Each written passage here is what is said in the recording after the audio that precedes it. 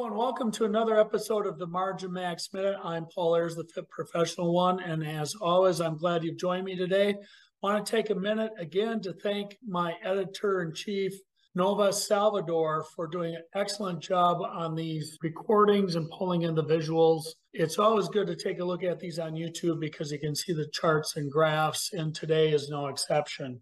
I thank you again for joining me. Today, we're going to talk about remote work. I came across a recent Harvard Business Review article on remote work, which cited a study by quite a large number of CEOs regarding remote work. And the specific question that was asked was, what percentage of your workforce do you see between now and 5 years from now working at home? So what's interesting is they started the statistics in 2018, where about 92% of workers actually worked in a building, essentially at work. By 2023, that number had reached about 76%. And what's interesting is the CEOs only project that to be about 73% by 2028, 5 years from now. And when you think about that over a 5-year term, that's just not that big of a portion of the workforce. So what's interesting today, and the question for you to ponder, is the phenomena of remote work slowing and even leveling off in a place where it's going to stay? What's interesting is there is a big push by a lot of CEOs, we've seen it in the news, where they want to get their workforce back to work. Top reasons brought up are, number one, people get more done at work. Number two, overall cultures just thrive a little bit better when people are in the same building face to face and working together, if you will, elbow to elbow. In fact, there's a study out there that shows the drop in productivity on average is 10% across all populations. What's interesting about that number is it's a bell curve. In other words, a normal distribution. So what we have to keep in mind, there are still plenty of individuals that will just absolutely thrive in a remote work environment. Those, of course, we can get the benefits of productivity by having those particular employees more engaged and focused on their work by granting either a work from home or some kind of a hybrid arrangement. What's interesting as we look forward on the same CEO survey is about 2/3 of the CEOs see the growth coming in a hybrid approach. And that's interesting and it makes sense to me because of the aforementioned benefits to working together. Additionally, in this Harvard Business Review article, the author, Mr. Bloom, speculated regarding why this slight bump up in 5 years of either hybrid or remote work might be happening. One of the reasons he brought up was the simple advent of technology. Certainly, most workstations for non-assembly line or direct workers or construction worker type workstations now include software that enhances working from remote, doing Zoom calls, Microsoft Teams, etc. Another reason cited is that startups save a lot of money by not having to have office spaces. So to execute a startup in one's home saves a lot of money and helps the whole financial picture of the startup. Another interesting idea that they speculated with would be the fact that the United States of America is well managed. Our culture supports the whole idea of autonomy in managing our own calendars, which is essentially being free, having freedom to run your day how you want.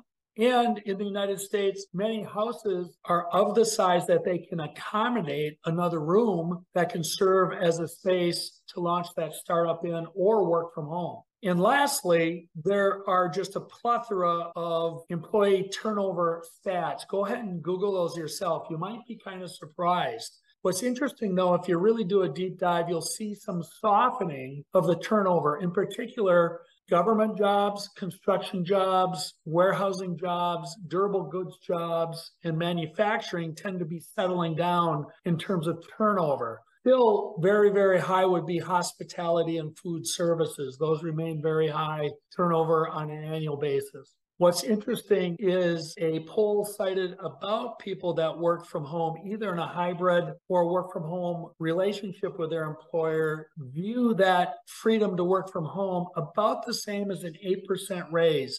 I find that very interesting. In fact, I expected that number to be quite higher. Again, that is an average, and we have to assume a normal distribution so that certainly there are individuals that value that work from home experience substantially more than others. I reacted a little bit differently to this Harvard Business Review article. In fact, I disagree with the premise of the article. There is an absolute trend of flattening in terms of hybrid and stay-at-home work based on the survey. Additionally, when we look at the turnover rates, there are a lot of durable good industries in various industries where the turnover rates are not only flattening, but many are dropping. What's interesting is I think focusing on just the perk of stay-at-home work misses a big part of what's going on. One of the key issues that the authors cited were the fact that American companies on average are better managed than companies abroad. I don't know that to be true. I don't have any firsthand evidence, but it is supported in several studies.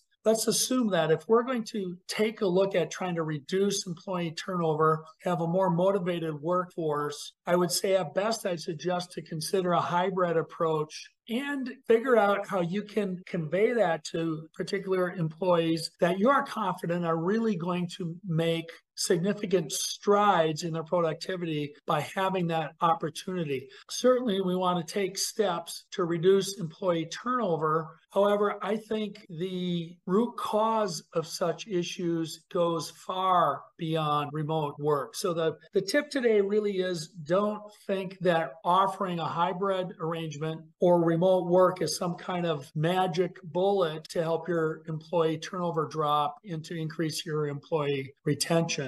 I think employers really have to focus on good management fundamentals, making sure that they understand where they are with each individual regarding training, that employee's competencies and capability to take on such a role. I also believe that there is a tendency that hasn't really been studied much for companies that are really embracing either hybrid work or stay-at-home models where they can lose at least a portion of the ability of their company to pursue innovation or pursue excellence. I would say that there is some downsides to stay-at-home work or hybrid models that companies lose that haven't really been quantified yet. One would be the ability to innovate. Certainly when employees are finished with their basic tasks and they have some time left over, which they can make discretionary decisions regarding how to invest that time. If they're at work with 10 or 15 minutes, even a half hour to go at the day,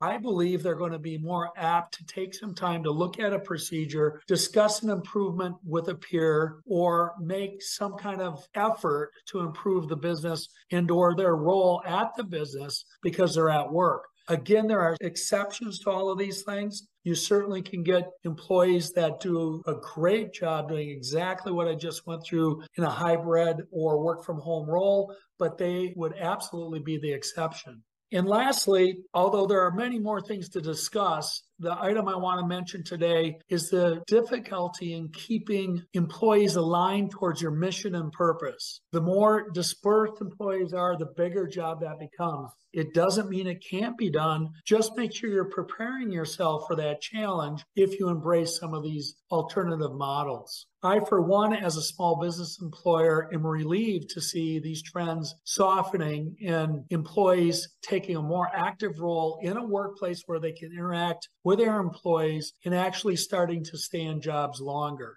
So with that, I hope this has helped you out, and I wish you the very best week. It's time for me to get to work.